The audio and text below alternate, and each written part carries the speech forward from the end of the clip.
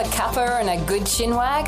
The Story has real-life stories to inspire and make you smile. Weekdays on Vision and on demand in the app. Audio on demand from Vision Christian Media. Dr. Michael Youssef. When you refuse to revenge against your persecutors, there's a blessing for you. What is that blessing? God is hearing and tentative and answering your prayers.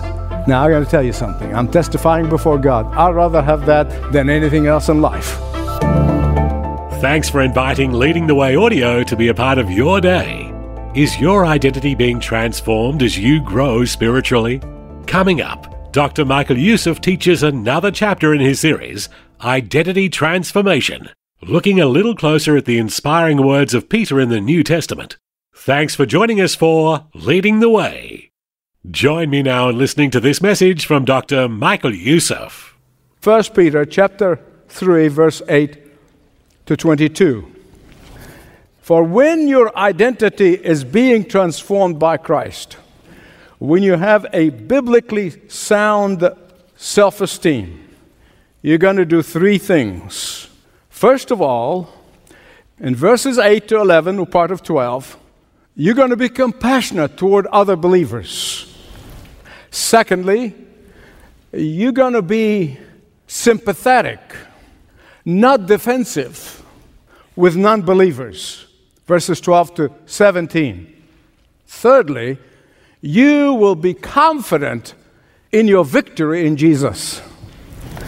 The first thing that Peter is telling us here, if your identity is transformed in Jesus Christ, you will be compassionate with your fellow believers.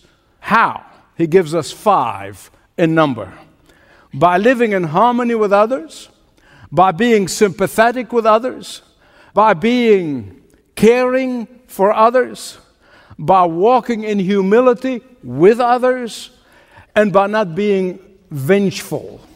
Listen carefully, please, because the question is, how and when do we learn these 5 important qualities? You can learn them at any age. You can learn them at any time. For it is the work of God in us. It's not something that we gin up. It's not something we say, we're going to be caring, we're going to be loving, I'm going to do this. And No. It is the work of God in us. But certainly, the younger to learn these things, the easier they may be. But for all of us, we can learn these qualities best when they are modeled for us. Here in this church, you know that we're all about mentoring, we're about discipleship. But these activities are not just transferring head knowledge from one head to the other. I could do that all day long, standing here just giving you knowledge and more knowledge and more knowledge and head knowledge of these qualities. But I'm not going very far if I don't live those qualities. If I filled my kids' heads growing up in the home with all sorts of information about these important qualities and biblical principles, but at home they watch me not practicing these qualities of harmony and compassion and love and humility and non-revenge, it becomes a non-starter for them, right? And that is why it is in these small groups, is in these home groups, are the very hub around which the church revolves, because that is the only place where you can truthfully practice these things, these 5 qualities, as your identity being transformed in Christ.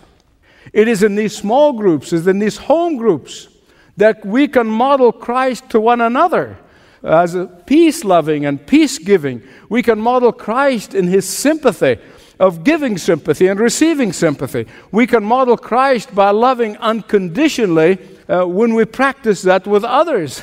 How can you love unconditionally when there's nobody around you and you're all living by yourself? We can model Christ in his humility by obedience to the Father, regardless of the cost, by not having an inflated view of ourselves. We model Christ by not taking revenge, but give God the opportunity He says, vengeance is mine, says the Lord. But rather we forgive, and then we forgive some more. And Peter is telling us to imitate the one who did not talk a good game, but our Lord lived as well as he preached. Look at verse 9. If you do that, you'll obtain a blessing. What is that blessing? You will see good days.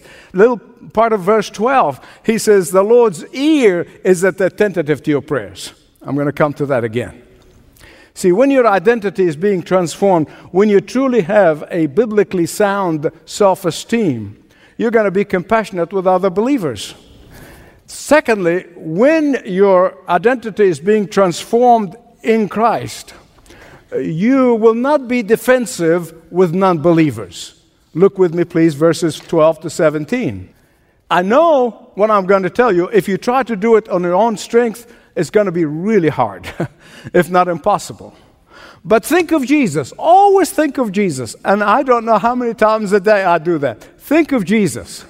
When he was dragged before Pontius Pilate and Herod, he could have said to them, you just wait, busters, to the day of judgment. You just wait. I'm going to heat up hell specifically for you. He could have said to them, do you know who I am? Do you know who you're talking to? Do you know that I am the creator of the universe? Do you know that I was with Abraham, and I was with Noah, and I was with Moses, and with Joshua, and with David? Do you know that on the day of judgment, I can sock it to you? You're going to pay big time for this, boys. Do you know that you are crucifying the Lord of life, the sinless, perfect Son of God? No, he didn't say any of that. I honestly believe in my heart that Jesus was grieving over them and the judgment that they will face. Why? Because earlier he told us in the Sermon on the Mount, blessed are you when they insult you, persecute you, and falsely say all kinds of evil against you because of me. Please listen to me very carefully. When you refuse to threaten your enemy, when you refuse to revenge against your persecutors, verse 12 tells us there's a blessing. There's a blessing for you. What is that blessing? God is hearing and tentative and answering your prayers. Now, I'm going to tell you something. I'm testifying before God. I'd rather have that than anything else in life. I'd rather have the ears of the Lord than anything in life. Jesus never threatened retaliation. Why? Because he did not want to miss out on the blessing. It's right here. He did not want to miss out. He already declared the message to them. He preached to them 3 1/3 of a year. They already heard his message. They refused to repent. He told them what the consequences of their rejection was going to be. But now, he didn't have to be defensive about it at all. Don't miss this. Don't miss this. I don't want you to miss it. You see, when you are confident of who you are in Christ and whose you are, none of the false accusation is going to hurt you. But let me stop just for a second and tell you, Peter's not saying that we shouldn't defend ourselves. That's not what he's saying. He's not saying that when we are called upon, that we should not give a defense of the truth vigorously. Not at all. But we can give defense of the truth without being defensive. Did you get the difference? We can defend the truth without being defensive. Hear me right. Often, when I see this incredible insult of the Christian faith, when I see this incredible, phenomenal increase in intolerance of biblical Christianity, I try to visualize a man with a blindfold around his head and with a sword in his hand. And he's frantically waving that sword to the right and to the left. He is jabbing the air with his sword. But all of us are seeing, who are standing in the room, all we can do is just get away from him. He can't see us, he's blindfolded. Just simply and gently move away from him. Avoid him. You see, when you look at these folks who are preaching all sorts of tolerance except for the Christian, biblical Christianity and the Christian believers, when you see them that way, when you visualize them with that imagery in mind, you will view them with sympathy. You will view them with compassion. You will view them with sorrow for their blindness. That way, you know that the sword is not going to hurt you. Verse 13, who could harm you if you are zealous for what is right? And so you can say to that blindfolded person who's waving his sword, hey, my friend, your sword cannot touch me, for I have an invisible shield. Your sword cannot harm me, for I am in his protective program. Your sword can never affect me, for I am indestructible. Why don't you put your sword down and experience the love of Jesus? Why don't you stop slicing the air until you're exhausted and let Jesus touch your life? And that is why in verse 15, he said, we must always be ready to give an account as to the hope within us. Why? Because you never know when that person who's opposing you, who's antagonistic toward you, is going to put his sword down and ask you, why are you so loving? Why are you caring? You'll never know when this antagonistic person gets tired of waving that sword and finally recognizing that he is kicking against goads like Saul of Damascus. You'll never know when that person who is hostile to the Christian faith will ask you to help him to take off his blindfold. You never know. And that is why you should be always ready, always prepared. You and your identity is being transformed by and into Christ. You're not going to be defensive in your defense of the gospel. Thirdly, when your identity is being transformed, you will be confident in your victory. You'll be confident. Look at verses 18 to 22. Question: where does our confidence come from? Where does our confidence come from? What gives us confidence to give a defense of the faith without being defensive? Is it our pride or being right? Is it our arrogance? Or is it the feeling of superiority over the enemies of Christ? None of the above. The reason the Lord was confident even in the midst of his humiliation is he knew who he was. He knew where he came from. He knew where he was going. His identity as the Son of the living God, as the divine Son of God, gave him all of the confidence in the world. That would have been enough for us. He said, look at Christ. You look at Christ and said, that's enough. That's enough for me. But he gives us more. There's a whole lot more. I'm just beginning. All right? I'm just beginning. We have even a greater reason to feel confident in our victory. Greater reason. Because when you understand that in the Old Testament, when it spoke of the angel of the Lord, the Bible was speaking about the pre-incarnate Christ. The angel of the Lord is no other than the pre-incarnate Christ. He is the one who blessed Abraham. He is the one who rescued Lot from Sodom. He is the one who kept Noah and his family safe in the ark. He is the one who guarded Jacob. He is the one who guided Joseph into Egypt. He is the one who guided his people out of the land of slavery into the wilderness. He is the one who provided for his people in the wilderness. He is the one who took his people into the promised land. And on and on and on and on. And Peter said he was the one who preached through Noah the message of repentance before the flood. It was the Spirit of Jesus preaching through Noah. How do we know that for sure? Because that was the same message that Jesus preached when he began his ministry. In Mark chapter 1, verse 15, said that Jesus preached, the kingdom of God is at hand, repent. It's the same message. I am the promised Messiah. Come and believe in me and place your whole faith in me. You say, well, you can't get any better. Yes, it does. Watch it.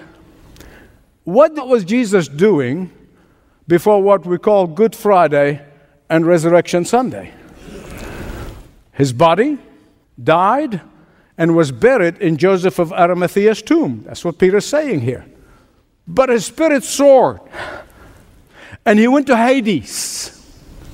There were the evil spirits in that prison, and he declared victory over the evil spirits. His victorious power over Satan and his soldiers. Verse 19. Now let me tell you up front, verse 19 is the toughest verse in the Bible. It's the toughest verse. I'm going to tell you why. Because people fought over it for 2,000 years, just about, disagreed on it. Some people believe that means Jesus went to the dead souls that were awaiting in Hades, and he declared his gospel and gave them a second chance. But this would be inconsistent with what Jesus told us about Lazarus and the rich man. When the rich man was in hell, he became an evangelist within the first 5 minutes. He said, send somebody to tell my brothers. I don't want them to come here.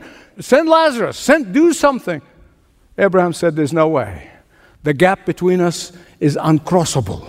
There is no second chance. When a person goes into hell, that is the end of it.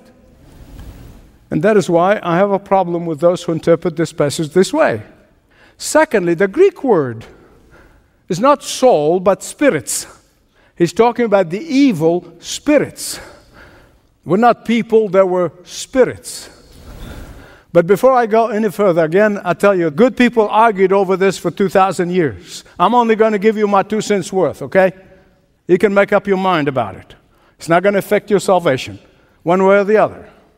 But I believe that when Peter spoke about Jesus going to the evil spirits in prison, he was speaking of the disobedient angels. Remember, the Bible said when Satan was trying to conduct a coup d'etat and unseat God and sit in his place and receive worship and honor, he got thrown out of heaven. In being thrown out of heaven, 1/3 of the angelic beings went with him. They were deceived by him. They believed his lie, and they were lost. And so they are in that prison in which they were placed. And Jesus did not go to preach to them so that they may repent. The devils can never repent. He went there to proclaim. He went there to announce. The word here is used when a king arrives into a city and the trumpet sounding of his arrival. So he came to proclaim, to announce, to blow the trumpet of his power and majesty and might and authority over all the demon spirits. He declared that when he shed his blood on the cross, just as foretold in the book of Genesis, he became the only Savior in the world, that he alone can save people from hell. He declared to them that no one can be saved except through him. He declared to them that now he earned all of the authority to be the judge of the whole universe. He declared to them that he and he alone paid for the sin and the wages of sin of everyone who repents and believes in him. Now let me ask you something. What do you think these demons were doing in that prison when the devil came to them and Satan came to them, the leader, and said, hey boys, Jesus was crucified and died. And now I'm going to get what I've been wanting all along. People are going to follow me, going to worship me.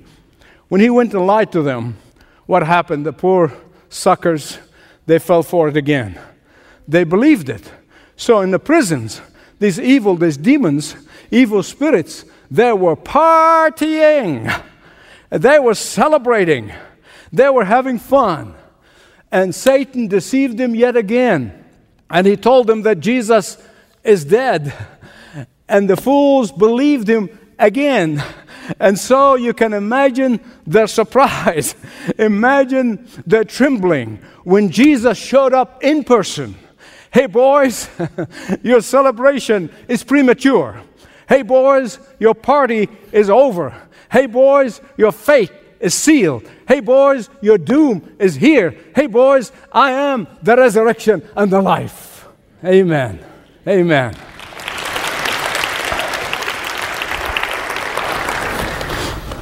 What is Peter saying is this: Jesus, the righteous one, suffered for the unrighteous. He now has been exalted in a place of power and might, power over all creation, power over the universe, power over Satan and his demons. He has now got all the power of heaven and earth. But I haven't come to the best part yet. Peter is telling us, hey, believers in Jesus, you stay faithful, for you will be vindicated. You stay true to Christ, for you will be exalted on high. Stay the course, for your day of glory is coming. He is saying that the ark of Noah was a picture of Jesus, is a symbol of Jesus. And just as those 8 people who entered into that ark were safe from the flood, those who are in Christ Jesus are safe for all of eternity. Just like those in the ark were secure inside of it, those who are in Christ Jesus are secure in Him, both now and forever. The onslaught of hell cannot harm you when you are in Christ Jesus. When you are where? In Christ Jesus. The roaring lions cannot scare you when you are in Christ Jesus. The storms of life may blow and howl all around you from every side, but you are safe where? In Christ. The waters of your circumstances may rise to a dangerous level, but it can never drown you. It can never drown those who are in Christ Jesus. Everyone in Christ Jesus will be like Jesus. We may actually go into the very gates of hell itself, but that's only to declare and to witness, not to stay there. Like Jesus, we may be experiencing the depth of Hades in this life, but only to witness for our faith in Jesus. Like Jesus, we will be in glory and glorified in Jesus to reign and rule with Jesus. Amen belongs here.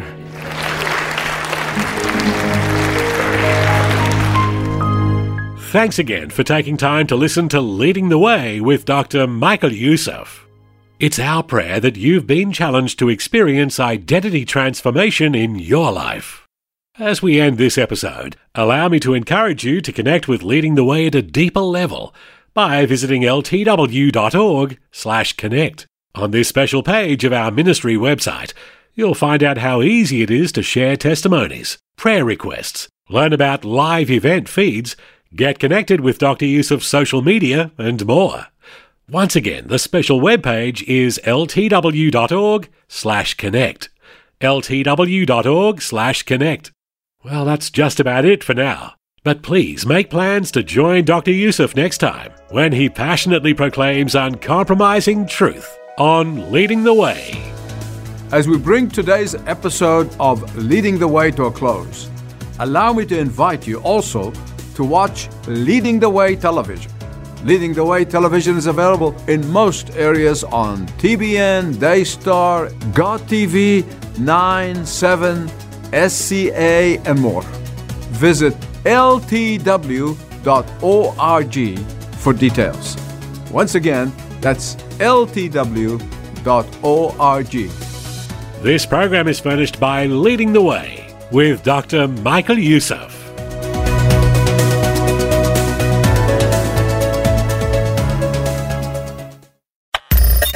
Thanks for taking time to listen to this audio on demand from Vision Christian Media. To find out more about us, go to vision.org.au.